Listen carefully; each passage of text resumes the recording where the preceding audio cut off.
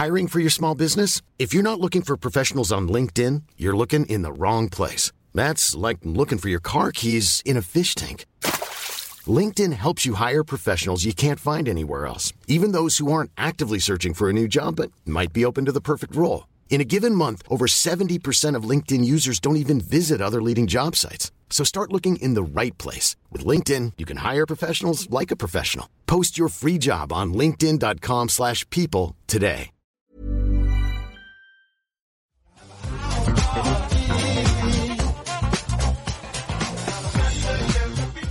Hola, ¿qué tal amigos? Muy buenas tardes, bienvenidos un día más, bienvenidos a este maravilloso y lamentable programa de radio de videojuegos. Bienvenidos al programa ya 527 de este miércoles 20 de julio de 2022, son las 3 y 35 minutos de la tarde. Muy buenos días para toda la gente de Latam. Arrancamos.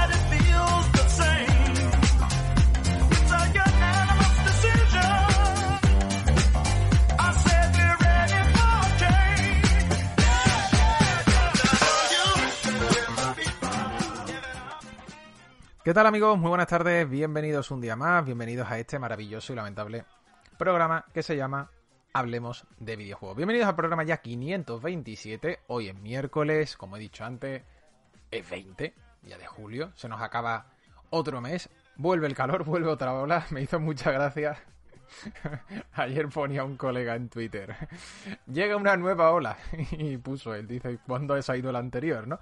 Creo que este es el resumen perfecto, ¿no?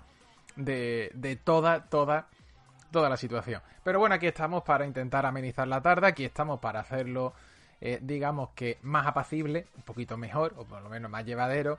Ya sabes, te coges, te tomas tu café, tu refresco, o cualquier bebida fría, o caliente también, ¿por qué no? Con tu aire acondicionado o tu ventilador y te pones a escuchar este ratete, ¿no? Gracias a todos los que estáis ahí, gracias de verdad por el apoyo que estáis dando, ¿no? Gracias por darle al botoncito de seguir, poquito a poco seguimos subiendo en Twitch y seguimos subiendo en todas las plataformas. De hecho, mira, ya tengo activado el bot nuevo que acaba de saltar en el chat, donde podéis seguir el programa en Spotify, en iVoox, en YouTube, en Apple Podcast, en todos los sitios, ¿vale? Para que estéis informados. Le dais al botón de seguir en todas las plataformas. Está también YouTube, ¿no? Lo he dicho, ¿no? Sí, está YouTube.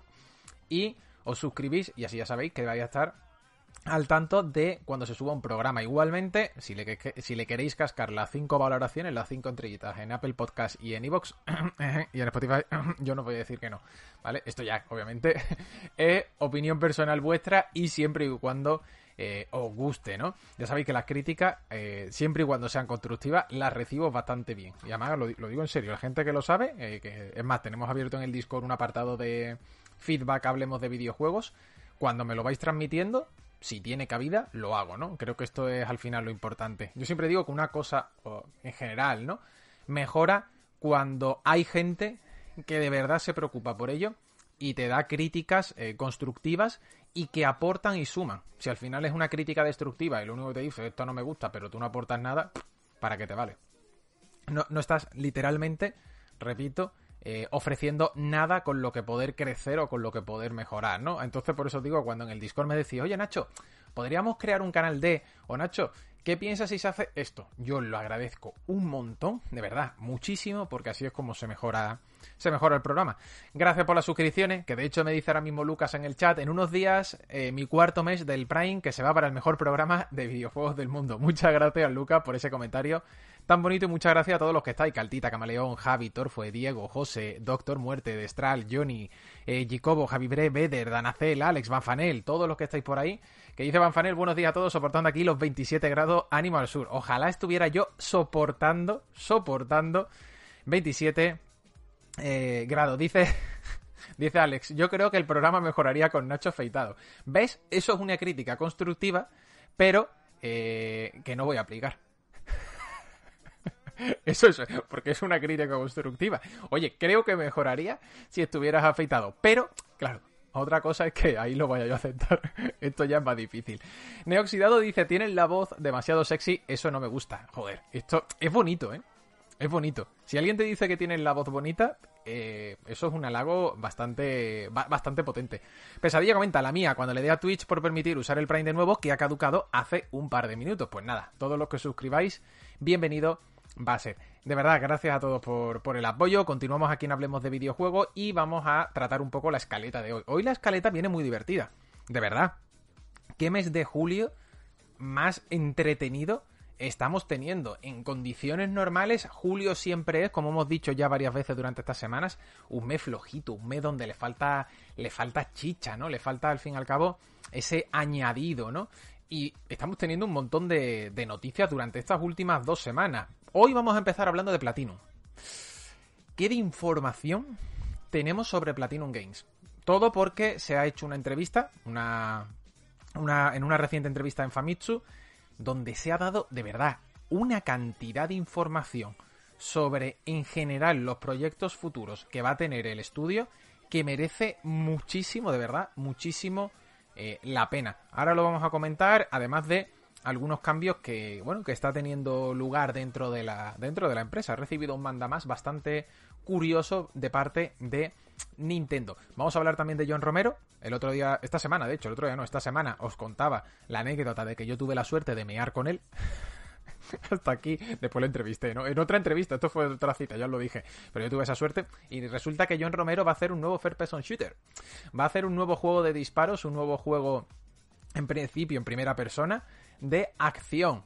A ver, este señor ha estado detrás de Doom, de Quake, de Wolfenstein. Este señor ha estado detrás de muchas cosas, ¿no? Así que, oye, bienvenido sea siempre tener a John Romero tras de sí, ¿no? Joder, teniendo Doom, teniendo Wolfenstein, entre otros, ¿no? Y teniendo toda esta, digamos que retahíla de juegos, no está nada mal, ¿no? Bueno, y también, como digo, el propio Quake, ¿no? Es que a todos les he echado un montón de horas. Me paro a pensar estas cosas, tío, y digo, es que he jugado a todos.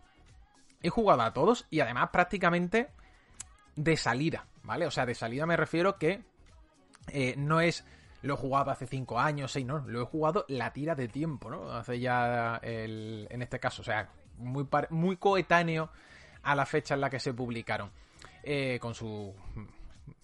Obviamente con sus excepciones, ¿no? Esto es más, lo jugaba en el PC de mi tío. Recuerdo cuando iba a casa de mi abuela, que en paz descanse, mi tío Jorge tenía un PC, yo no tenía PC por aquel entonces todavía, y recuerdo que mi tío tenía muchos de estos juegos, ¿no? Entre otros, por ejemplo, el Duke Nukem, ¿no? El Duke Nukem. Y recuerdo que cuando yo iba allí, mi madre iba, por supuesto, a ver a su madre, y yo le decía, mamá, yo me voy al PC del Tito. Y mi tío me decía, ¿qué quieres jugar? Y yo decía, tú ponme juegos. Y fíjate por dónde jugué a muchas de estas cosas, ¿no? Lo que tiene. Bueno, vamos después también a continuar en esta escaleta hablando de series, porque tenemos serie de Fallout, tenemos también novedades sobre Disgaea, ahora lo vamos a contar, porque en principio puede... ¿Qué ha sonado? Ha sonado algo, creo que ha llegado a mi casa María, escucho un portazo y he dicho, what the fuck, ¿qué ha pasado? Vamos a hablar de la serie de Fallout, porque tenemos novedades, y os voy a enseñar algún que otro detallito y alguna cosita más que tenemos por ahí. Gracias, como no, a la gente que se está suscribiendo, de verdad, gracias a la gente que se está suscribiendo, como el caso de Gedive, que se ha suscrito 8 meses y dice, qué pesado el tío este, otro mes más. Gedive, yo te quiero mucho. Uy, le da el micrófono. Yo te quiero mucho, amigo. Yo te quiero mucho, Gedive. Gracias por esos 8 mesazos y por estar siempre por Discord, que además, precisamente, Gedive es una de esas personas que comparte mucha información y que también cuando hace una crítica la hace muy constructiva y eso se agradece. Dice Alex, Nacho, cada vez que suena algo en directo sospecha de Povich. No, el problema es que sospeche Alex de mis perros, que están las dos tiradas en el sofá y ya no me fío, ¿no? Ya no me fío. Dice Nostalgia, lo entrevistaste meando. No, a tanto no. Le dije, todo esto en inglés, le dije en inglés obviamente, hey, ¿qué pasa? Y luego afuera le pedí una foto. De hecho está por ahí la foto con John Romero. También ha hecho Daikatana. Ya. Es que cosas que pasan. Pero sí, ha hecho Daikatana. Y lo de Daikatana, dice también Bucaro. Sí, también. No vamos a dejarlo ahí. Bueno, Comentada la escaleta, toca hablar, por supuesto, de revista manual, que no se me puede olvidar. Ayer se me olvidó un poquito y luego sois vosotros mismos, de verdad, los que me echáis y los que me dais caña, ¿no? El otro día comentábamos que vamos a tener ensayo de The Last of Us hablando de las influencias que tiene de lo que es el western, y nos vamos al octavo ensayo. Hoy tenemos que comentar tanto el octavo como el noveno ensayo. En el octavo vamos a tener a Carmen Suárez, quien me propuso una cosa que a mí me flipa: hablar de Dishonored o Dishonor, pronunciarlo como queráis, y comparar la arquitectura de las ciudades de Dunwall y Karnaca. Ya sabéis, las ciudades del 1 y del 2. Hablar de arquitectura dentro de las ciudades y hablar de su diseño de niveles. Sabéis que Dishonored, exacto, Víctor, yo creo que suena mejor, ¿no? Como Tsushima con CH, no Tsushima, Tsushima con CH, yo estoy de acuerdo. Pues bueno, vamos a comparar en este texto de Carmen las dos ciudades a nivel arquitectónico y cómo afectas a su nivel, en este caso, a su diseño de niveles, ¿no? Os voy a decir la frase de siempre: tiene uno de los mejores diseños de niveles que yo he visto en mi vida. Los dos juegos, no uno, los dos. Los dos, Dishonored o Dishonored, como ha dicho aquí Víctor, son maravillosos, perfectos. Tenéis que jugarlo, de verdad, jugadlo. Tenéis que hacerlo. Y las expansiones, y los DLC.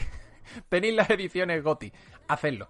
Me lo vais a agradecer porque son dos auténticos juegazos. Para mí, no sé si es lo mejor de Arcane, pero vamos, top 3 sin ningún problema. O sea, a lo mejor tendría que pensar ahí con alguna que otra cosa que han hecho, pero si no es top 1 está muy cerca, ¿eh? Tendría que dudar, de hecho, entre los dos juegos, ¿no?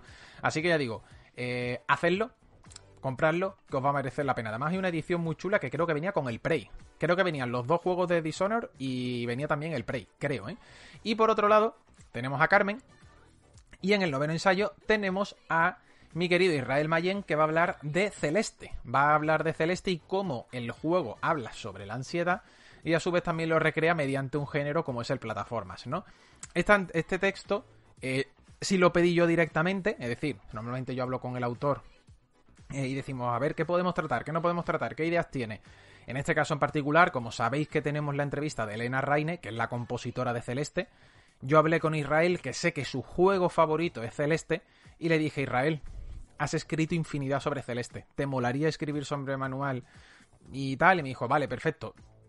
¿De qué te gustaría escribir? Empezamos a ver cosas por donde podríamos tirar y hablamos de eso, ¿no? De cómo la propia montaña de Celeste y el propio género de plataformas, así, es también, genera ansiedad, y a su vez también el juego habla sobre la ansiedad, ¿no? Haciendo un poco esa analogía, ¿no? Entonces, este es el noveno ensayo y ya solamente nos quedarían 3 ensayos para terminar todo lo que sería este número 10.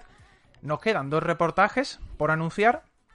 El tercero lo voy a anunciar esta noche, ¿vale? El tercer reportaje va a ser de Paula, ya os lo digo, así que luego lo pondré por ahí. Y mañana anunciamos también lo que sería el tercer entrevistado. Y a partir de ahí, la semana que viene, no sé si martes o miércoles, no, creo que más miércoles que jueves, perdón, anunciaremos la lámina, que ya sabéis que es exclusiva para suscriptores, y la portada de este nuevo número, ¿vale? La portada de este pues próximo número 10. Hasta aquí, ya sabéis, os podéis suscribir, son solamente 20 euritos al año y estamos cerquita de nuestro umbral de 1400. Hoy lo hablaba con la editorial y decíamos, hostia, si se nos suscriben, hemos conseguido más 3. Ayer hicimos un más 3. Así que eso está bien. De nuevo, toda la gente renovó y tuvimos 3 suscripciones o 3 altas nuevas. Así que esto está bastante bien, ¿eh? Bastante bien. Si tenemos un poquito de suerte y se suscribe más o menos una media, tenemos hasta el lunes 1, de 3 personas diarias, yo creo que podemos llegar. Todo esto siempre y cuando renueve toda la gente, ¿no? Que esto es difícil, la verdad. Pero oye, estamos ahí. Así que bueno, si queréis apoyar, 20 euritos al año y os ponemos las revistas en casa, ¿no? Cositas por aquí, dice, tengo que darle otro tiento. He empezado el 1, pero un par de veces, pero nunca me he terminado de cuajar. Es un juego que se cueza a fuego lento, Torfue. Y al ser un sim, tiene sus cositas muy particulares. Yo entiendo que haya mucha gente que entre en Dishonored y a lo mejor de primera le choque. Lo digo de verdad, ¿eh? Puede ser una una cosa que de primera impacto. Dice Jaime, ¿se lavó las manos después? Yo creo que sí, Jaime. Ahora ya no lo sé. Yo me las lavé. Yo para estas cosas soy, te lo juro, el más higiénico del mundo. De hecho, en verano siempre digo de broma que soy el tío más aseado seguramente del barrio, porque me ducho 3 veces al día porque no soporto el calor ni el sudor. Así que imagínate, ¿no? De hecho, hoy ya me he duchado uno y seguramente ahora luego me ducho una segunda. Dice, ¿no le pediste la foto en el baño? No, hombre, no, por favor. La foto en el baño no. Fue fuera. No fue en el baño. ¿Te imaginas? Termina John Romero. Termina el señor de hacer sus necesidades, ¿no? Y yo de repente voy y le digo, perdona, ¿te haces una foto conmigo? Así, ¿no? Directamente, después del baño, ¿no? Habría sido una situación un tanto, vamos a decirlo, curiosa, ¿no? Y también un poco agresiva, ¿no? De hecho, mira, estaba buscando por aquí la foto.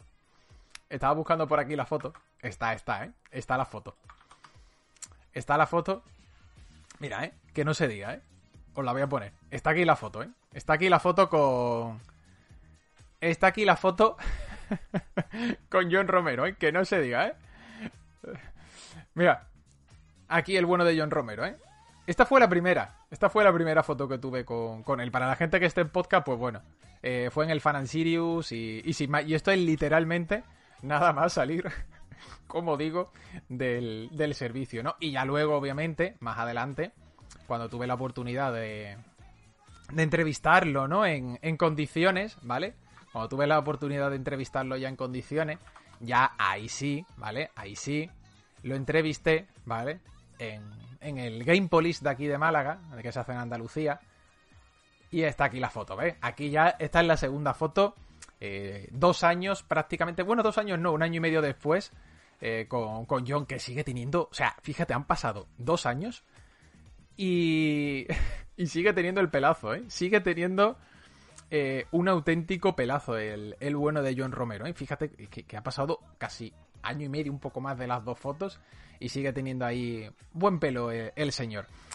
Qué jovencito el Nacho, sí, tío, en la foto de 2017 lo he notado, la de 2019, en esta sí tengo más la apariencia que tengo ahora, pero la de 2017 lo he notado, Lo he notado, Scarf, no te lo voy a negar. Ha sido ver la foto y decir, hey amigo, esto se nota, Esto, por suerte o por desgracia, se nota ya el paso del tiempo. Dice, hola Nacho, ¿jugaste al gato juego? Yo le metí media hora y gráficamente es una belleza y hoy en Twitch lo está petando. No he jugado todavía, Chris. Estuve ayer currando hasta las 10, os lo juro. Y esta mañana igual, porque manual. Es que hay que mandar la imprenta. Siempre os digo que las últimas semanas antes de mandarla vamos a tope porque, coño, que la revista no puede salir bien. La revista tiene que salir extremadamente bien. Entonces, estamos ahora lo típico, ¿no? Corrigiendo. Encontramos una coma que no encaja, la quitamos. Encontramos una frase que no termina de funcionar. Venga, vamos a cambiarle poniéndole aquí esto. Estamos ahora mismo ya en ese proceso de somos tiquismiquis, pero creo que merece la pena. Aún así, lo quiero jugar, Lo quiero jugar, Chris, a ver si se puede. Al final sois mejores amigos y todo, ¿te imaginas? Sería gracioso. Ahí le dijiste, soy el del baño, pues se lo dije, Se lo dije. Más cositas, dice, hay manera de hacerlo sin PayPal, dice Mr. Idme. No, Mr. Idme, no se puede suscribir a manual sin PayPal. Y os digo esto porque en PayPal es lo que nos sirve para que la gente se pueda desuscribir si quiere de una manera muy fácil. Es decir, en PayPal tú mandas. En PayPal tú te quieres desuscribir, te vas a pago y le das a desuscribirte. Buscábamos eso, que el usuario siempre tuviera el control total de la suscripción. A nosotros nos sirve también, por supuesto, para no tener que estar mandando correos de oye, se te va a renovar.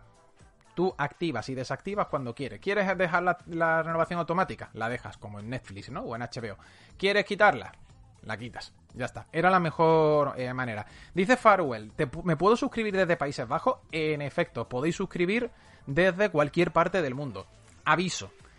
A Europa en general la revista llega relativamente sin problemas. Pongo el relativamente porque puede dar algún fallo. Pero llega. Lo sabéis bien todos los que vivís en Reino Unido, que no sois pocos los que estáis suscritos a Manual desde Reino Unido. En LATAM, por desgracia, en LATAM es un caos. Es un caos. Hay revistas que han llegado y también hay gente a la que le hemos mandado 3 revistas, no le ha llegado y le hemos devuelto el dinero. Así de claro. Porque, tío, no funciona. O sea, mandamos la revista y nunca termina llegando. Entonces, en algún momento, en algún lado del limbo, alguien se la tiene literalmente que quedar. Es una pena, pero ya digo, delatan, digamos que es diferente. Lo tenemos ahí abierto y depende mucho del país, que te pueda llegar o no te pueda llegar. Vamos a arrancar, ¿vale? Antes que nada, gracias a Pesadilla, que se ha suscrito el bueno de Pesadilla 16 meses. Dice, ¿es aquí donde se filtra ese juego del que usted no sabe nada? Yo no sé nada de ningún juego. Y, gracias Pesadilla. Y Antonio César, que se suscribe 18 meses, ¿eh? El bueno de Antonio César. Muchas gracias. Arrancamos con Platinum.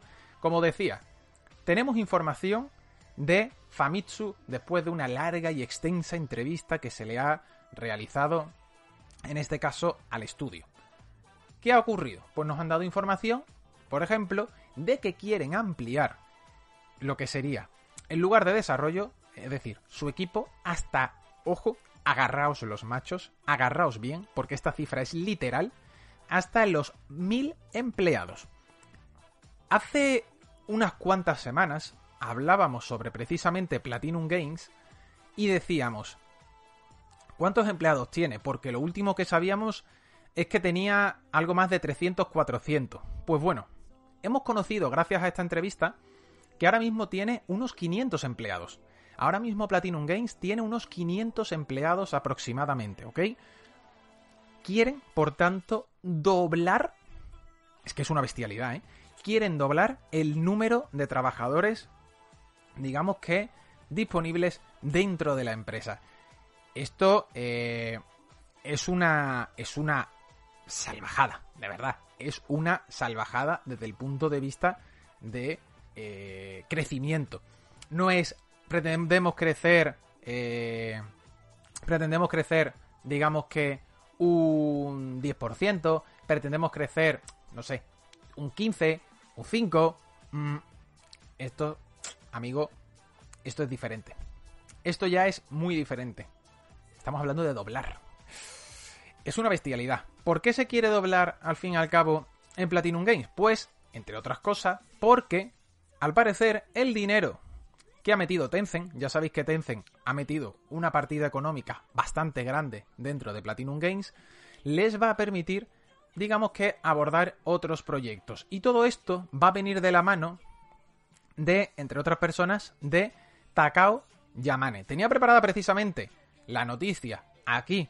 Por otro lado, fíjate, ¿no? Ha salido la entrevista y a su vez tengo por aquí la otra noticia donde Takao Yamane va a ser el nuevo vicepresidente de Platinum Games. Takao Yamane era antiguo exdirectivo dentro de la compañía, dentro de Nintendo, ¿vale? Dentro de la compañía japonesa, y resulta que el bueno de Yamane tenía muchísima relación con Platinum Games debido, digamos que a esa sinergia, ¿no? A esas cercanías que siempre han tenido Platinum Games con Nintendo. Sin ir más lejos, llevamos 2 semanas aproximadamente hablando de Bayonetta 3, por algo será, ¿no? Pues claro, Yamane, después de esa relación, ¿no? Después de ese contacto que ha tenido tantísimo con la empresa, en este caso en concreto con Atsushi Naba, que era el director del estudio, ha terminado moviéndose a las oficinas de Platinum Games. Es un fichaje importante, ¿vale? Es un fichaje importante porque, repito, se va de Nintendo para estar en Platinum. A partir de aquí, por cierto, ha habido muchos tweets o ha habido mucha información sobre que esto podría llevar a una compra por parte de Platinum gracias a Nintendo, ¿no? Yo creo que tenemos que bajar un poco las expectativas. Una cosa es que tenga vicepresidente nuevo, ¿no? Que tenga al fin y al cabo alguien más cercano, por llamarlo de alguna manera, dado que estaba antes en Nintendo, y otra cosa es directamente que compren el estudio.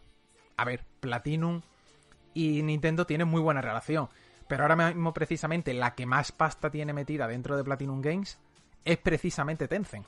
Y ahora os voy a contar por qué, ¿no? Entonces, en este sentido, y continuando con la información y precisamente lo de los 1000 empleados, sabemos que Platinum está trabajando en un nuevo videojuego que se llama, de momento, Proyecto GG. Ya sabéis, estos son nombres en clave, no son nombres finales. Siempre a los juegos antes de... Bueno, que haya un nombre en firme, se le suele llamar, pues eso, como nombre en clave, ¿no? Nombre provisional, hasta que se le asigna uno definitivo. Esto es totalmente lógico y normal en todos los proyectos. A partir de aquí, tenemos varias cosas que comentar. Uno, que está pensado para un lanzamiento global simultáneo. Es decir, nada de primero Japón y luego diferentes regiones. No.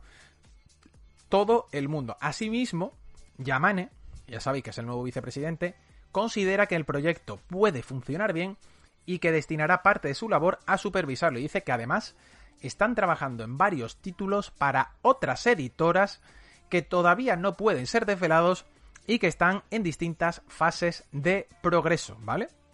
Entonces, en este caso, estamos hablando de que van a continuar con su labor haciendo videojuegos para terceros. Es el caso, por ejemplo, de Bayonetta. Sí, Bayonetta es propio. Vale, sí, es propio, pero Nintendo es la que está soltando la panoja. Esto es igual que ocurrió, por ejemplo, con Nier Automata. Nier Automata está ahí, Square Enix, y en cambio Platinum Games fue un encargo.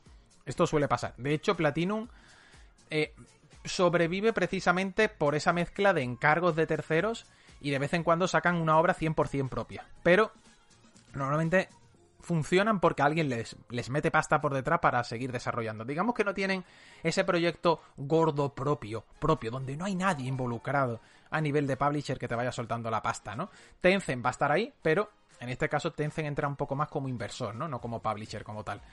Entonces, a partir de aquí, con este proyecto GG, que puntualiza muy bien Paula, es decir, ahora se ha dado a conocer y hemos visto una imagen, pero lleva anunciado originalmente de 2020, es decir, ahora se ha dado de verdad a conocer gracias a una imagen que, repito, ahora os voy a poner. No sabemos mucho más del título, pero Kamiya ha asegurado que tendrá una mecánica característica de su jugabilidad, como por ejemplo el tiempo bruja de Bayonetta. Dice precisamente Kamiya que esto iba a ser un proyecto más pequeño, pero que después de la inversión de Tencent, de Kamiya no Inaba, perdón, se convirtió en un juego más grande. Y dice, por último, y como curiosidad, cuando se les ha preguntado por cuándo podremos saber más detalles de Proyecto GG, tanto Yamane como Inaba han señalado que planeaban hacerlo en Los Ángeles el próximo año, es decir, en el E3 de 2023. Y dice, esto nos indica que lo más probable es que el juego se desvele oficialmente en este momento. Dice, Kamiya señala, eso sí, que esto sucederá si le da tiempo a tener el juego visible para entonces. Todo esto viene acompañado, está aquí la entrevista en Famitsu, Nibelion ha puesto muchísima información, ¿no? Esta es una de las imágenes que os decía, donde se nos ha comentado, que precisamente esta imagen creo que era del teaser, pero se nos ha dicho, ¿vale? Se nos ha dicho que el Shiba, el perro, va a estar con nosotros. O sea, esto no va a ser algo secundario, va a estar ahí, por llamarlo de alguna manera, ¿vale? Vamos a ver en qué queda. Muchísima información de Platinum. Vamos a intentar diseccionarla un poquito de manera rápida porque hay mucha actualidad que tratar. Pero repito, tenéis todo esto en la entrevista de Famitsu. Os voy a pasar el tweet de Nibelion. Un momentito. Ahí lo tenéis, ¿vale? Ahí tenéis el tweet de Nibelion para que podáis echar un vistazo a todo. Pero, ya digo, que está trabajando en Project GG, que Project GG es un juego y que hay más, o sea, es un juego bastante grande y que hay otros juegos que tampoco están anunciados. Pone aquí también esto que me gusta mucho, que dice que Platinum Games quiere publicar sus propios juegos tanto digitalmente como físicamente a escala global, es decir, lo que hemos hablado antes de sacarlo a escala global, pero que también quiere publicar los suyos propios a nivel físico.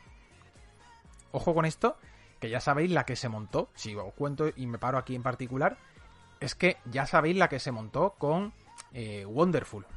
Acordaos ese crowdfunding para sacar Wonderful 101, porque si necesitaban pasta, no necesitaban, realmente la cantidad era muy pequeña. Ese crowdfunding que dio tanto de qué hablar. De hecho, aquí en el programa lo comentamos, está por ahí el podcast, ¿no? Y lo decíamos, ¿no? Que hay cosas que eran raras, ¿no? Porque al final la idea del crowdfunding es intentar financiar un proyecto por una empresa que a lo mejor no tiene esa capacidad económica para poder tener, pues bueno, ese juego, ¿no? O digamos que a lo mejor hacerlo tan a gran escala no puede, ¿no? De alguna manera. Entonces, claro, a esta gente le sobraba la pasta y además pidieron una cantidad muy, muy, muy pequeñita. Pero bueno, oye, ya digo, esto lo comentamos en su momento, fue un debate bastante divertido, que, eso sí, ha seguido coleando. Igualmente, como veis aquí, tenemos todas estas novedades del juego, que no hay fecha, que no hay nueva información, que Camilla quiere que sea la máxima calidad posible dentro del título, etc, etc, etc. Y eso sí, por cierto, en principio, Tencent va a estar soltando a lo mejor más pasta. Que esto me parece, ver la entrevista, y me parece muy interesante, ¿no? De cómo Tencent quiere seguir invirtiendo para hacer todavía más grande el juego. A mí me flipa con Tencent, y esto lo he dicho muchas veces, porque es esa compañía que tiene ya ramificaciones en un montonazo de sitios. De verdad, tiene ramificaciones, tiene sus tentáculos extendidos en un montonazo de sitios y no te das ni cuenta. Y no te das ni cuenta, lo digo de verdad. Está, aquí tiene un poquito, aquí tiene otro poquito, aquí tiene otro. Y lo que comentamos ayer que hacía Sony, pero en este caso adquiriendo tema de eSports, Tencent lo tiene en líneas generales, ¿no? En líneas generales, y hay cosas que luego tiene al 100%, ¿no? O casi al 100%. No sé si era un 99%, ¿eh? Corregidme si me equivoco, no sé si era el 99% o tiene ya el 100%. Pero tiene, por ejemplo, Riot, ¿no? Que con League of Legends, pues bueno, se hace de oro, ¿no? Cuando digo Riot es también Valorant, es también el futuro juego de lucha, es ahora también las divisiones de series de televisión como Arcane, la de cómics, o sea, todo, ¿vale? Todo.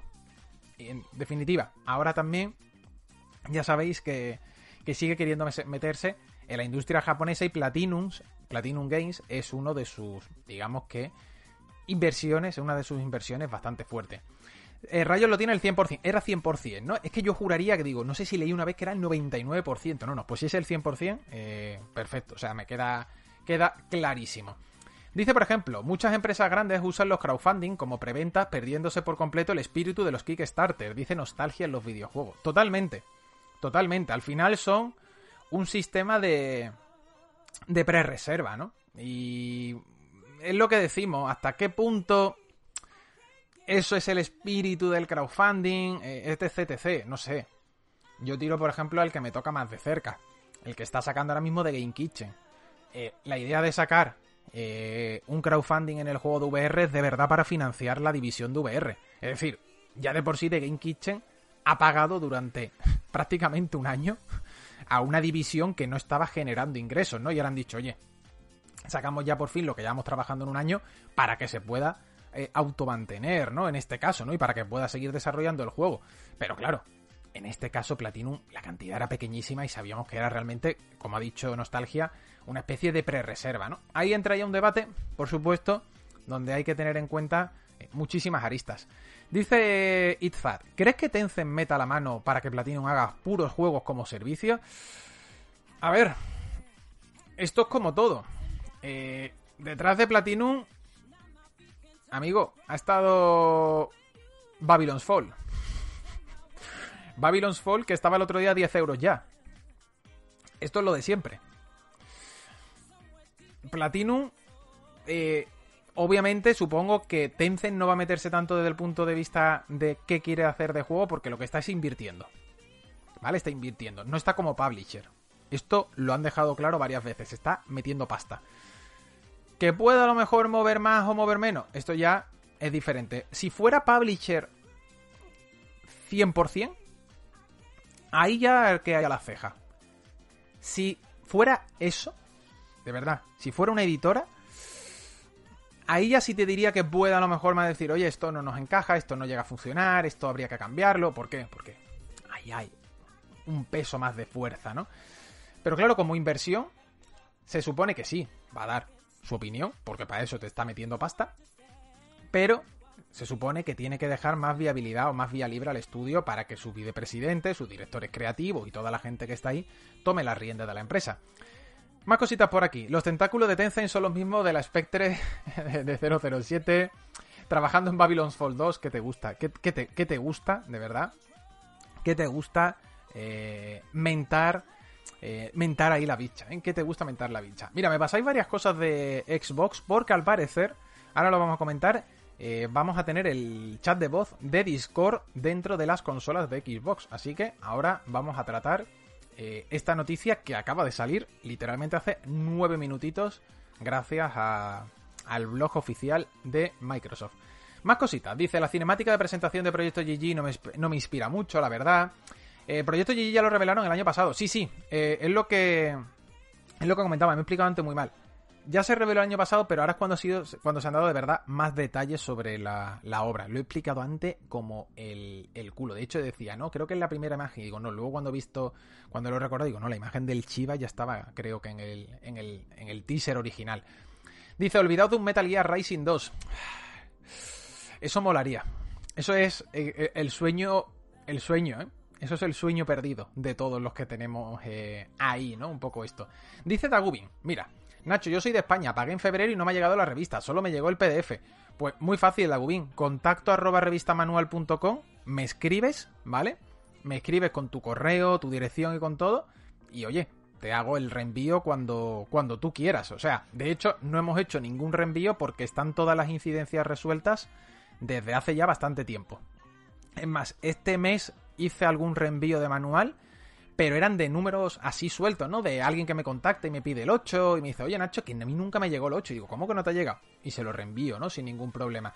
Pero las incidencias generales del 9 están ya solventadas. Y tengo que decir que muy bien. Esta vez solo, entre comillas, hemos tenido, creo que han sido 24 o 25 revistas perdidas, rotas o devueltas, que son pocas, ¿eh? Para la cantidad de suscriptores que tenemos, son muy pocas, así que tremendamente cruzo los dedos y agradecido por ello. Gracias al bueno de mi querido Borja Ibrahim, que se ha suscrito 26 meses, dice, una suscripción salvaje por aquí para sobrellevar este terroríficamente escatológico calor un poquito mejor. Grande mi Borja por aquí suscribiéndose, y grande mi Floyd, que tiene 7 meses suscrito con su Prime, también Borja, por el apoyo al programa, ¿no? Dice Nacho, a mí me ha llegado el correo de bienvenida de manual. Esto está bien, Juanlu. Si te ha llegado el correo, lo tienes, ¿eh? Lo tienes. Dice, ¿para cuándo la secuela espiritual de Okami Camilla? ¿Para cuándo? Está de oferta, ¿eh? Está de oferta. Está de oferta. Pégale un toque a la gente que lo quiera. Está Okami de oferta. De hecho, ¿quién se lo compró ayer en el chat? Hubo alguien en Discord que ayer se compró el juego. ¿Quién fue? ¿Fue Borja? ¿Fue Borja? Yo creo que sí, ¿no? Creo que sí. Yo creo que fue Borja el que se lo compró ayer en el Discord, que de repente vi que alguien me lo puso, o que alguien escribió y dije, hostia, ¿quién se lo ha comprado? Estaba dudando Borja. Borja, cómpratelo. Okami es buen juego. Es bastante buen juego, créeme. Continuamos con más videojuegos, ¿vale? Dejamos por un lado. Hoy no voy a hacer pausa porque me tengo que ir a Full HP en prácticamente 40 minutos, así que le vamos a dar de seguido al programa. Continuamos con más información. Dejamos el bloque de Platinum Games, que como digo, nos ha dado muchas noticias, para continuar con el nuevo juego de John Romero. Os decía antes que ya está trabajando en un nuevo First Person Shooter, en un nuevo FPS, con una gran editora. La información es escueta. Todavía es pronto para dar más detalles. Así de claro, sabemos que va a tener un gran publisher detrás y que todavía es pronto para contar, digamos que, más información. Y eso sí, dice que el estudio ya está contratando varias posiciones de desarrollo para el proyecto y que están especialmente interesados en aquellos que tengan experiencia en Unreal Engine 5.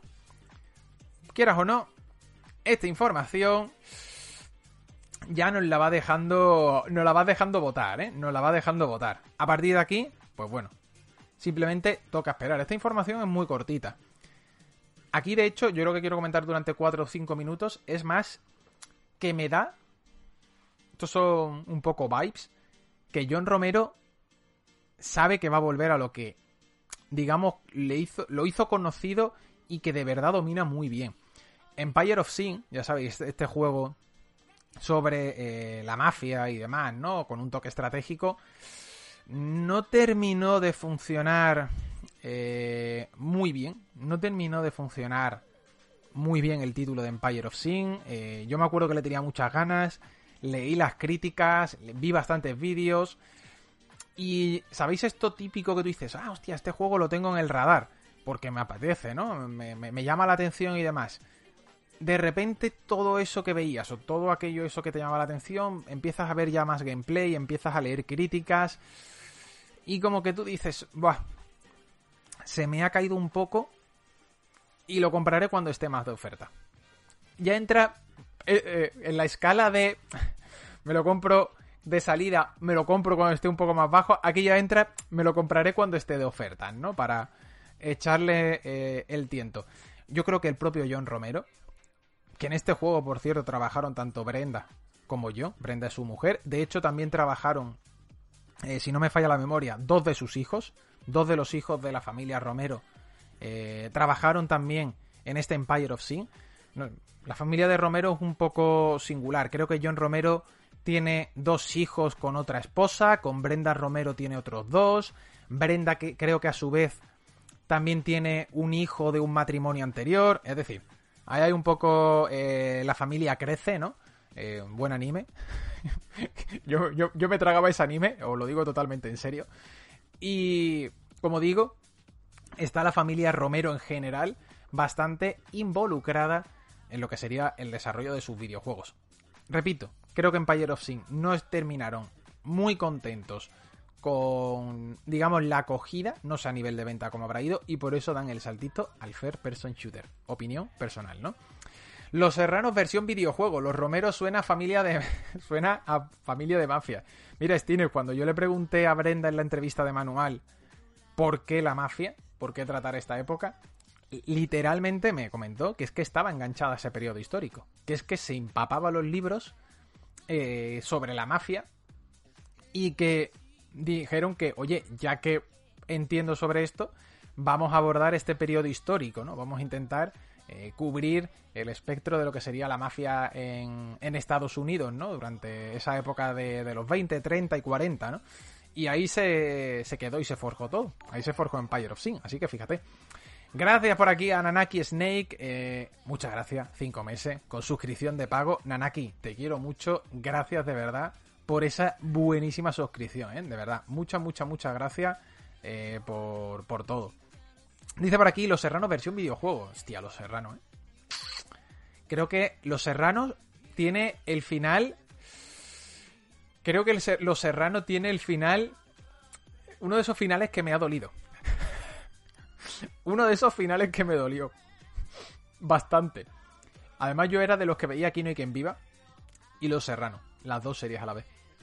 Me acuerdo... Llegó a haber una época, creo que incluso se llegaron a pisar. Creo que llegó un momento donde se llegó a pisar ambas series, pero ahora ya estoy un poco en duda. No sé si realmente fue que se pisaron o salían un día detrás de otro. No me acuerdo, pero hubo algo por ahí. Hubo algo de información respecto a Los Serranos y Aquí no hay quien viva, que era muy, muy coetánea.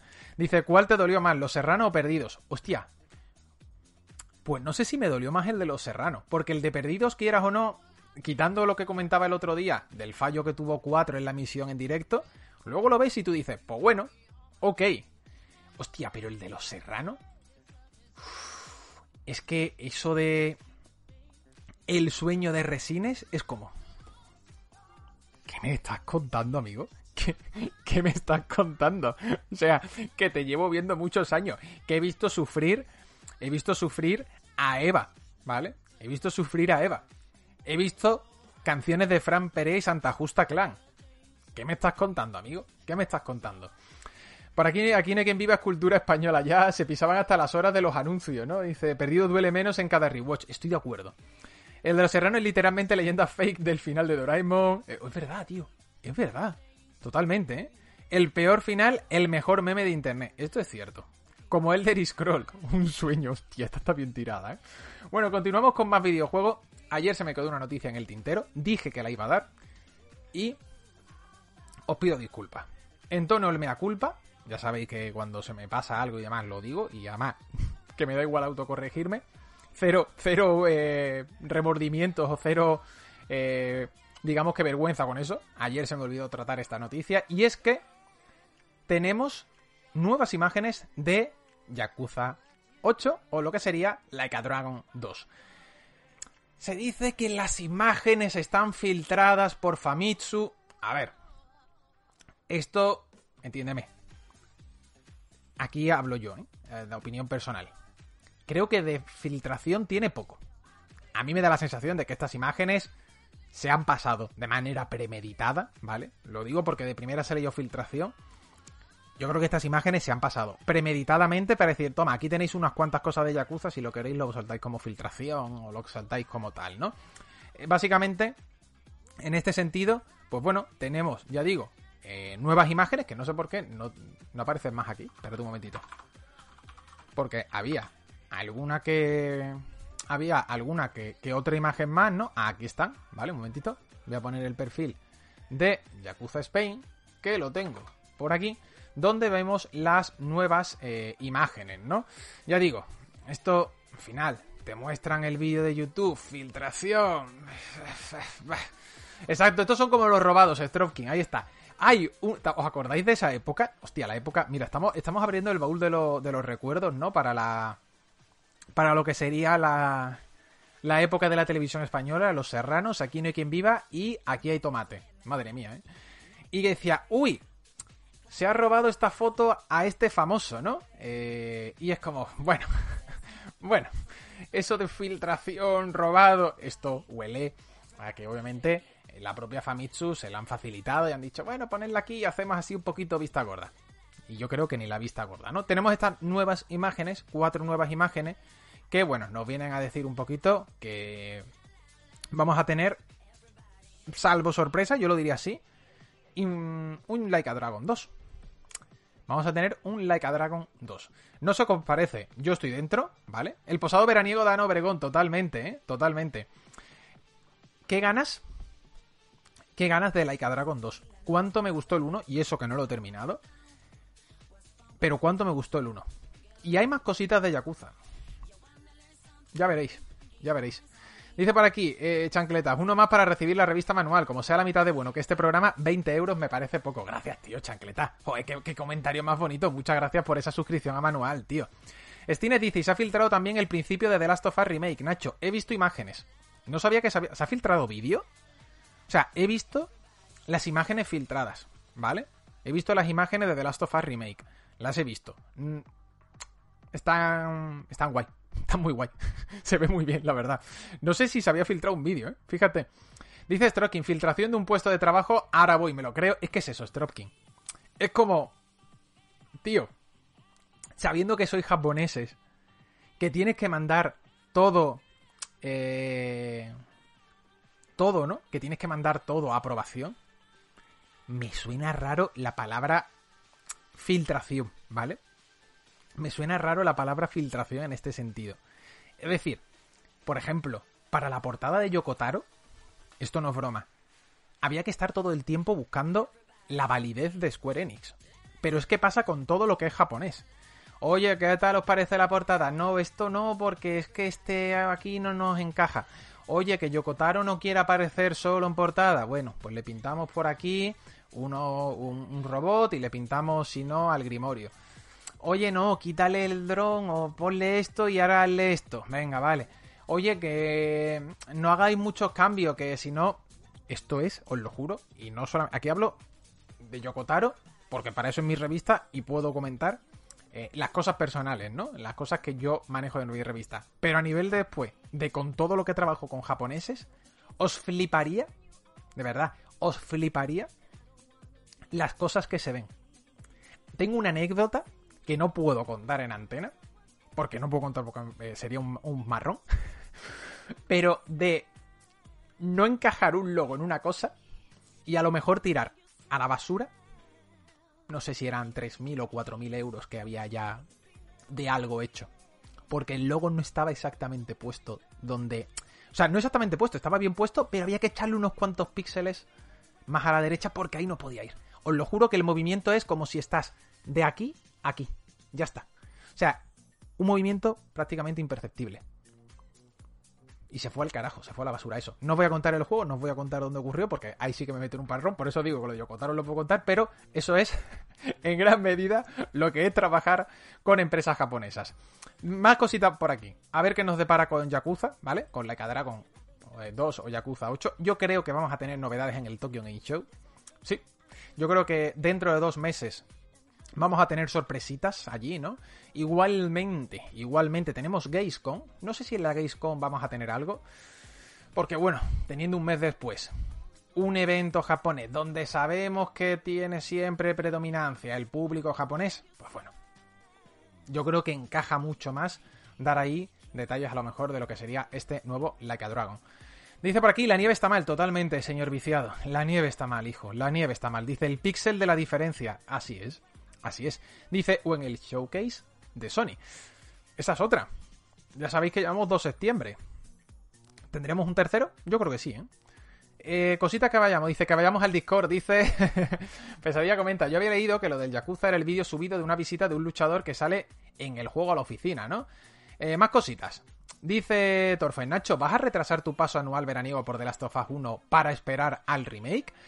No creo, tío, Torfe. Lo decía hace poco, yo creo que me lo volveré a jugar, Yo creo que me volveré a jugar al 1 por la tradición de tenerlo ahí siempre fresco y de seguir jugándolo, en este caso, año tras año. Me da pena, tío. Ya es como que tengo que jugarlo año tras año. De hecho, sabéis que yo escribo una columna en Playmanía, me lo pidió Dani Akal y yo le dije que por supuesto, de hecho Playmanía era una de mis primeras revistas, ¿no? Yo compraba Playmanía junto con Hobby Consolas Playmanía desde el número 4 y Hobby Consolas un poquito antes, ¿no? Un poquito bastante antes, ¿no? Al fin y al cabo en los 90, ¿no? Entonces, claro, Dani Akal, yo llevo ya en Playmanía colaborando desde principios de este año, Me pidió si me gustaría escribir una columna, le dije que no tenía mucho tiempo, que no se preocupara por el dinero. Yo, por suerte, ya digo, tengo la suerte de que me va bien a nivel laboral. Y paga, Ojo, hay que decirlo, que Dani me paga.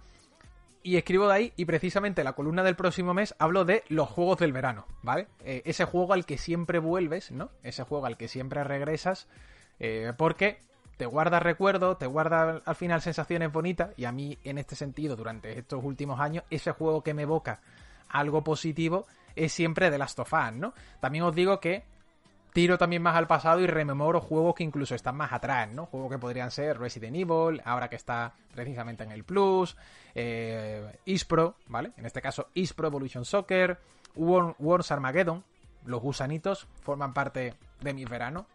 Muchos veranos enganchado con los amigos. Entonces, bueno, hablo un poco sobre eso. Así que jugaré también a eso, Torfue. Al original y al remake ya, pues me lo haré. Laura dice, llego justa para soltarte la sub casi los 2 añitos ya. Laura, 23 meses. El año que viene te sale, o sea, el mes que viene te sale el meme de 24, que está ya puesto. Está ya puesto ese meme que me dijiste de ponerlo en los 24 meses. Ya está hecho ahí, Más cositas. De momento del vídeo solo he visto lo de Sara. Dicen que hay una hora filtrada. Hostia, una hora. Ya con The Last of Us tuvieron muchos problemas. A ver, aquí tienen una suerte. Aquí no tienen tantos problemas de que el contenido que se le filtre sea diferente, ¿no? Sea diferente. Comenta Gedive, que le pregunten a Norma Editorial, con todos los años que le ha costado traer la edición actual de Sakura, ¿no? Cazadora de cartas, porque las Clam querían un tono de rosa para la sobrecubierta, exacto. Años peleándose con ellas. Gedive, todo lo que te cuenten sobre trabajar con empresas japonesas, créeme que se queda corto. Créeme que se queda corto. Es gente que yo entiendo, lo he dicho, soy precisamente el más tiquismiquis, soy esa persona que revisa 10 veces manual. Pero trabajar con japoneses no es revisar 10 ni 20 veces, es trabajar 387 veces, ¿vale? Y tú dices, por favor. Y claro, hay un problema, tú puedes revisar todas las cosas las veces que quieras, pero llega un momento donde cuando tú estás revisando tu trabajo, donde precisamente empiezas a cambiar cosas que ya habías hecho antes. Es decir, vuelves a dar un paso de donde estabas otra vez hacia atrás y otra vez hacia adelante. Y cuando empieza eso, cuando empiezas ya a modificar elementos que estaban bien hechos, que antes estaban mal y que vuelves otra vez a cambiarlo, es cuando tú dices, amigo, te tienes tú que analizar, tienes que hacer ese proceso de introspección y decir, amigo, párate, tranquilízate, relájate, porque a lo mejor te estás cargando lo mismo que tú has hecho. Entonces ya digo, es un grado mayor. Dice Bucardo, yo voy a recordar una anécdota del primer Pokémon, que para hacer la review me mandaron un manual de 35 páginas de cómo escribir Pokémon y evitar cualquier otro error con el nombre, ¿no? Fíjate, ¿eh? Hostia, Jesús, tú hiciste el análisis del primer Pokémon. Bueno, esto mola, ¿eh? Jesús, ¿tienes todavía ese manual de 35 páginas de Nintendo de cómo escribir Pokémon? Yo creo que ese manual ahora mismo vale oro. Si lo tienes por ahí en casa, eso es objeto de coleccionista bueno, ¿eh? Dice, esto es desesperante, sí. Yo manteniendo código, dice Javibre. Fullman comenta, mi padre me dijo una vez que negociar con japoneses es de lo peor que le ha pasado en 40 años de profesión. Distribuidor. Fullman, es así, de verdad te lo digo. O sea, y trabajo de manera bastante habitual, con japoneses. Son los más profesionales, con diferencia. Lo digo de verdad. Son los que más serios se toman todas las cosas, pero llega un punto a veces también que esa seriedad es un punto exasperante, ¿vale? Exasperante. Un poquito, al menos para mí. Soy un diógenes para estas mierdas. Stine dice, te recomiendo que veas ese suceso, Nacho, porque la cara de la niña de Last of Us me parece un poco vaya inquietante, dice Stine. Luego intentaré echar. Y Juanma dice que yo, por ejemplo, Micromanía, ¿no? Otra que tal. Yo tuve muchas. También compraba Nintendo Acción, ¿no? Al final es que me iba haciendo una colección de revistas. A veces compraba números sueltos, otros los compraba por las portadas. Esto seguro que os suena, ¿no? Continuamos con más actualidad. 4:31 minutos de la tarde. Y vamos a dar el salto hablando. Hemos pasado ya de Platinum Games. Hemos hablado también de lo que sería el nuevo juego de John Romero. Hemos hablado de Yakuza 8. Y vamos a comentar ahora una noticia que nos ha roto ante la escaleta hace media horita, que es que, y esto va a ser rápido, Discord llega a Xbox. Sí, así es. Esta página que estáis viendo ahora mismo es del blog, ¿vale? De Microsoft. Ahí lo tenéis. Os voy a pasar el enlace por el chat, por si le queréis echar un vistazo. Y básicamente nos dice que el servicio de chat y voz de Discord llega a consolas Xbox, en principio, para el programa de Xbox Insiders. Ya sabéis que esto va, pues bueno, por diferentes fases, ¿no? Y poco a poco se irá implementando. ¿Hay alguien que esté metido dentro de este programa? Pregunto. Yo no estoy, ¿eh? Honestidad.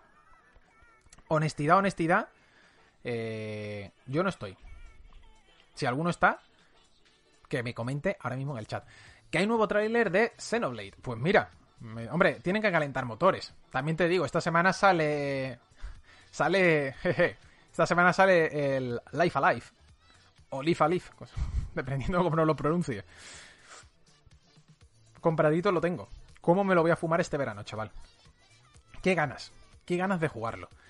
Pues bueno, la noticia es esa, tampoco nos vamos a extender. Llega a Discord en un primer momento para el programa, ¿no? De Xbox Insider, me decís por aquí, yo lo estoy, pero no tengo Xbox.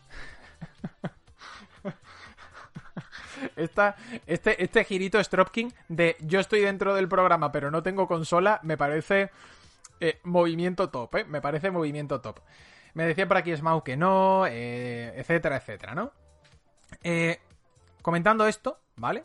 Y diciendo esto, simplemente que vamos a tener una experiencia de audio igual que podríamos disfrutar en Discord. De hecho, aquí se ve la primera imagen donde vemos a gente conectada, ¿no? Dentro de lo que sería una de las salas de Discord para jugar online. Lo que se ve de fondo me da la sensación que es Minecraft.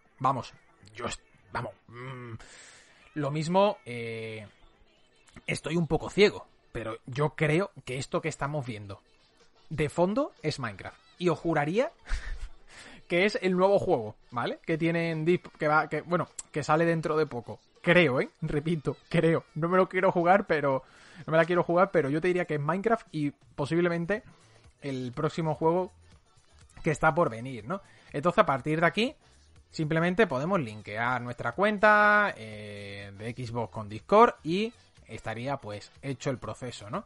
Aquí se ve de hecho cómo se vincula, ¿no? Correo, contraseña, le das a aceptar, lo típico, ¿no? Como los bots y como cualquier vinculación con Spotify, etc, etc, etc. Decir simplemente que me parece un buen acierto.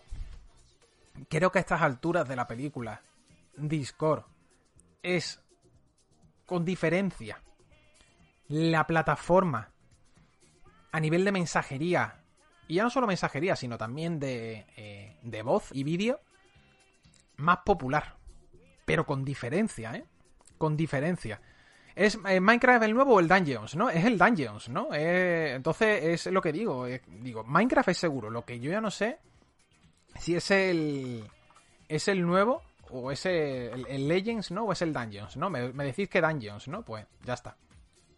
Vosotros lo sabréis mejor que yo. Yo a Minecraft he jugado muchas horas a la versión normal de Minecraft, es decir, al juego base. Pero a los añadidos no he jugado a ni uno, la verdad. Ese es el Dungeons, ¿no? Pues ya está. Queda eso claro. Dice Discord en los foros más TeamSpeak de los 2000. Totalmente. Totalmente. Pero sigo pensando que una de las cosas que tiene Discord es que funciona muy bien, tío. Es que funciona muy bien. ¿Habéis usado precisamente TeamSpeak? ¿Os acordáis de cómo funcionaba TeamSpeak? TeamSpeak tenía sus cositas, ¿eh? Ya no hablemos de Skype. Que Skype, tú fíjate, al final Microsoft tiene Skype, tiene Teams y te está diciendo que va a meter en su consola Xbox Discord. Creo que esto habla bien. Creo que esto habla bien de cómo funciona la plataforma. Es decir, tienes Skype, tienes Microsoft Teams, que funciona. Igual que te digo que Skype sigue sin tener mucha buena funcionalidad, y de hecho la entrevista, por ejemplo, con Inon Zur a través de... O sea, la entrevista que le hicimos en Manual la hice a través de Skype con él, ¿no? Porque me pidió que fuera a través de ese medio. Igual que te digo que una vez más Skype nos falló, te digo que el Teams, que es lo que utilizo literalmente cada semana en las reuniones de Red Bull, funciona de escándalo. Teams funciona muy bien, pero fíjate, a pesar de que tengas Skype y a pesar de que tengas Teams dentro de tu equipo, prefieres acercarte a Discord, ¿no? Y esto habla bien de lo maravillosamente o genial que funciona Discord. Es una plataforma que se cae muy poco, la conexión de audio es fluida, la de vídeo es fluida. Cuando aquí viene una entrevista, o de hecho mañana cuando entre Jaime, lo hacemos a través de Discord, para que os hagáis una idea. Y es que, de verdad, funciona de escándalo. Dice Yendi, Teams es lo que se usa en mi oficina para trabajar y va finísimo. Yendi, es que es así. Es que va fino.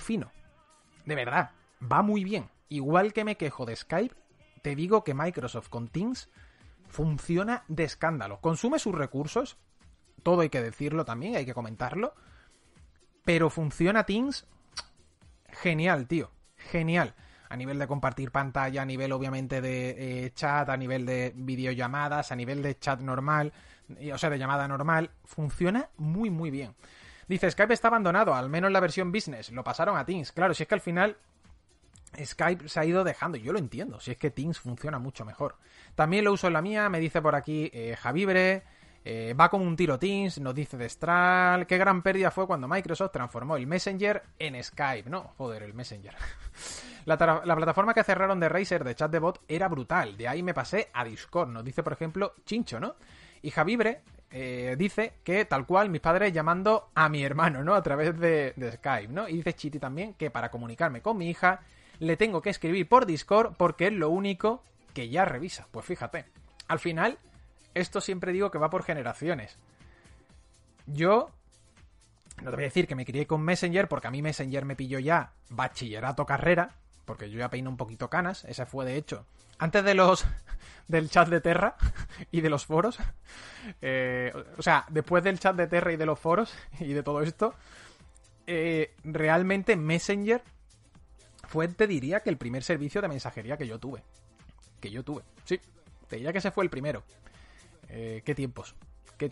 Entonces, al final cada generación va teniendo lo suyo, pero pinta que Discord va a durar bastante. Pinta que va a durar bastante porque funciona muy bien. Pues bueno, la noticia es esta, amigos. Si tenéis el programa Xbox Insider, podéis vincular vuestra cuenta de Discord con vuestro usuario de Xbox. Así de fácil y así de sencillo. Supongo que en el futuro, cuando esté bien asentado e implementado, llegará a todos los usuarios. Vamos a cerrar con dos cositas muy rápidas.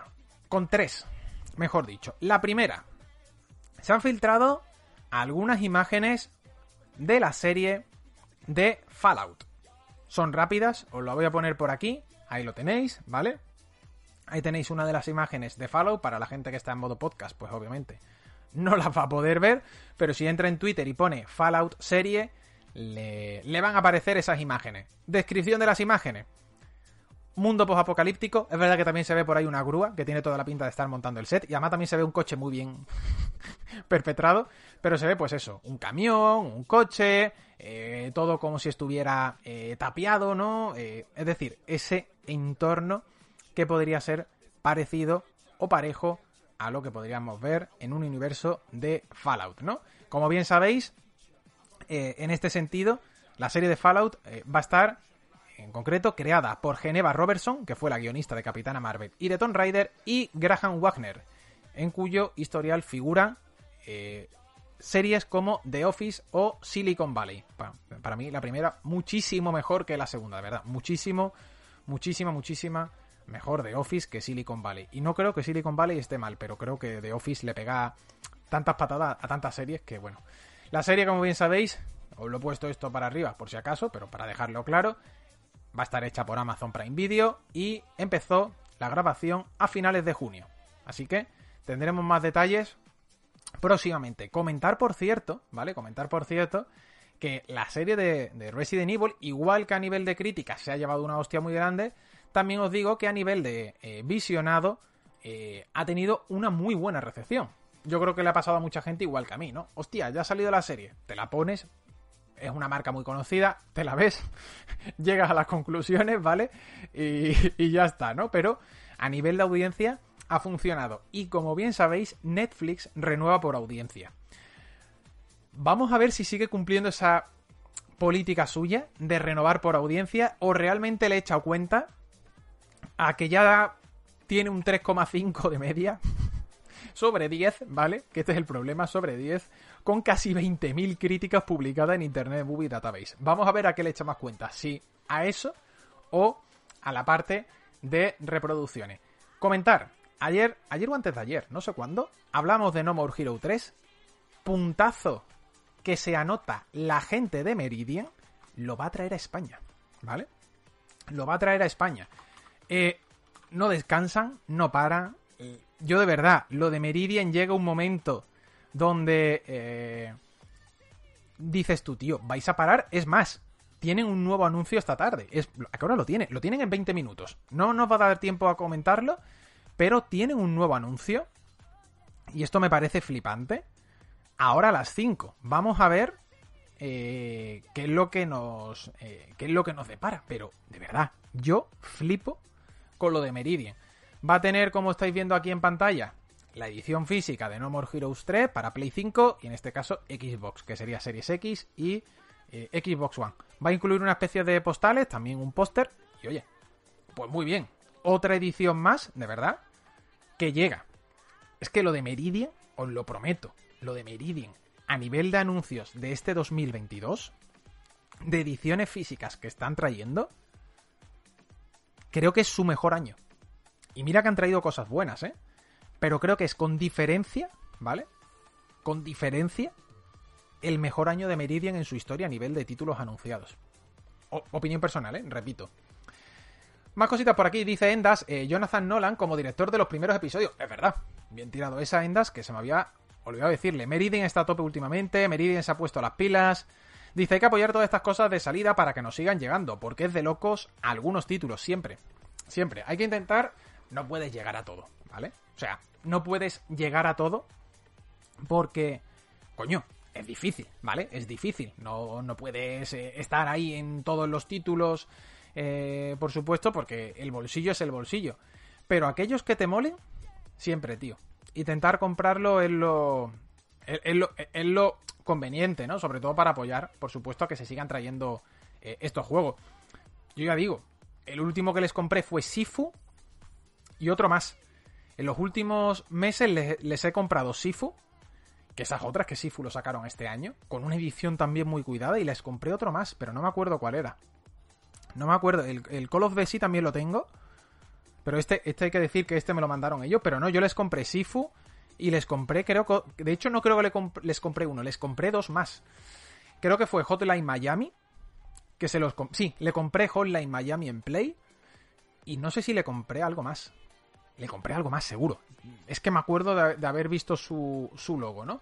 Bueno, tenemos por este lado, como digo, la noticia de No More Hero, la serie de Fallout. Tenemos que Disgaea, al parecer, lo vamos a tener disponible, ¿vale? Lo vamos a tener disponible próximamente en el catálogo de clásicos. Ayer se actualizó, por cierto, todos los juegos. No hemos tenido Dino Crisis, ¿eh?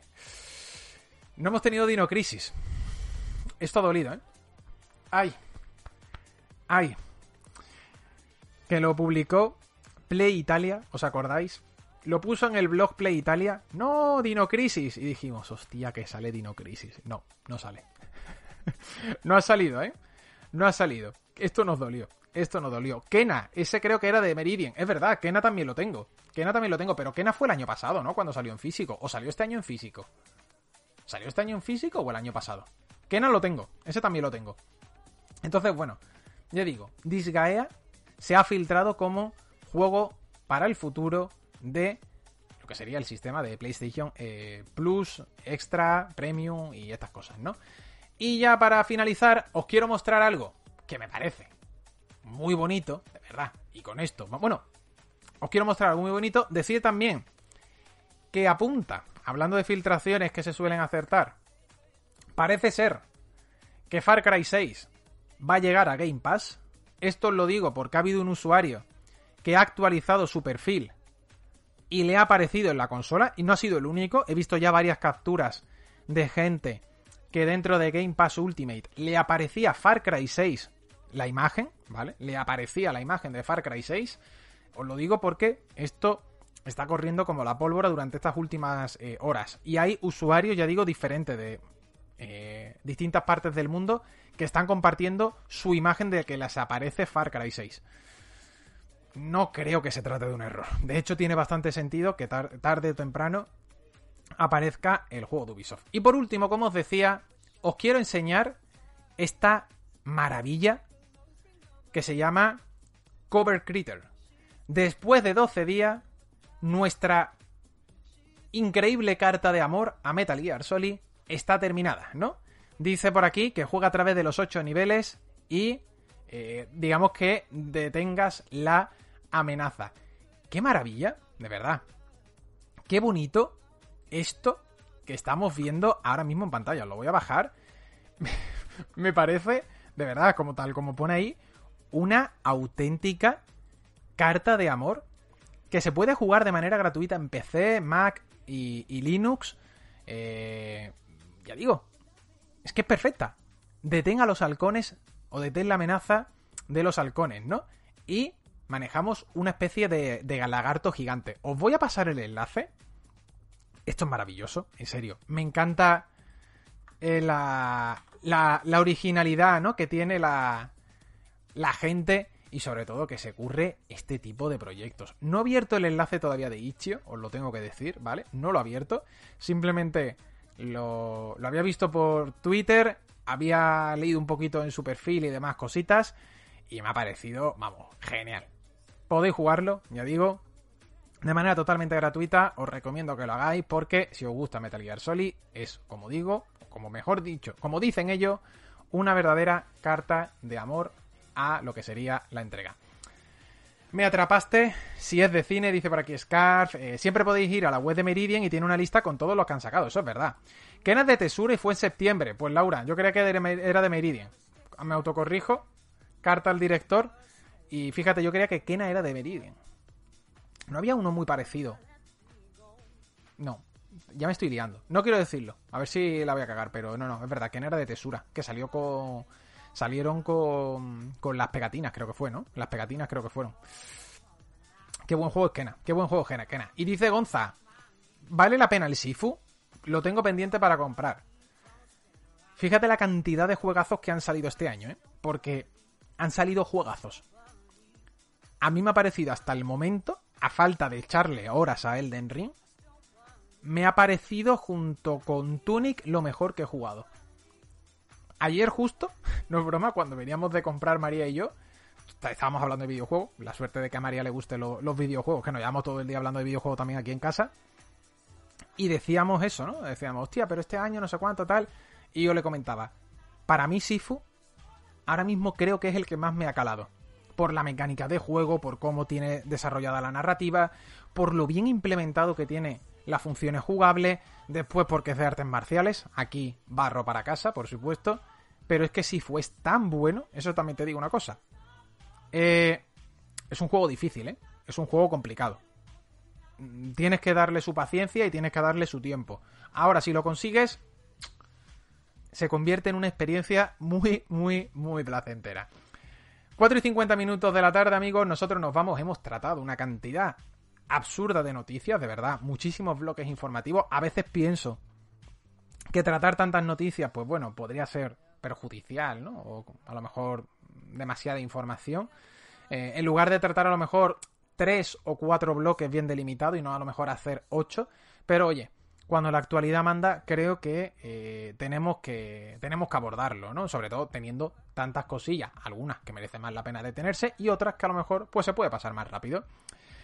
Nosotros nos vamos. Hoy sí es un poquito antes, como os digo, me tengo que ir. Gracias por haber estado ahí. Gracias por las suscripciones, que el último ha sido el bueno de Ponte89, 5 meses, y dice, por aquí dejo esto y luego escucho el programa. Besitos.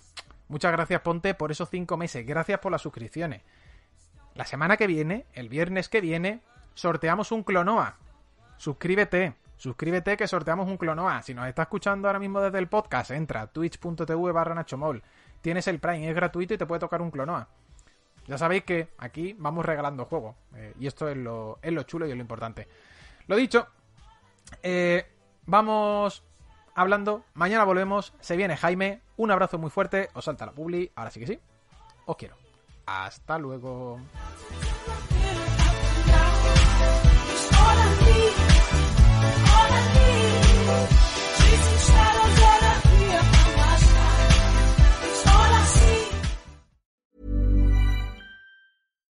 Hi, I'm Daniel, founder of Pretty Litter. Cats and cat owners deserve better than any old-fashioned litter. That's why I teamed up with scientists and veterinarians to create Pretty Litter.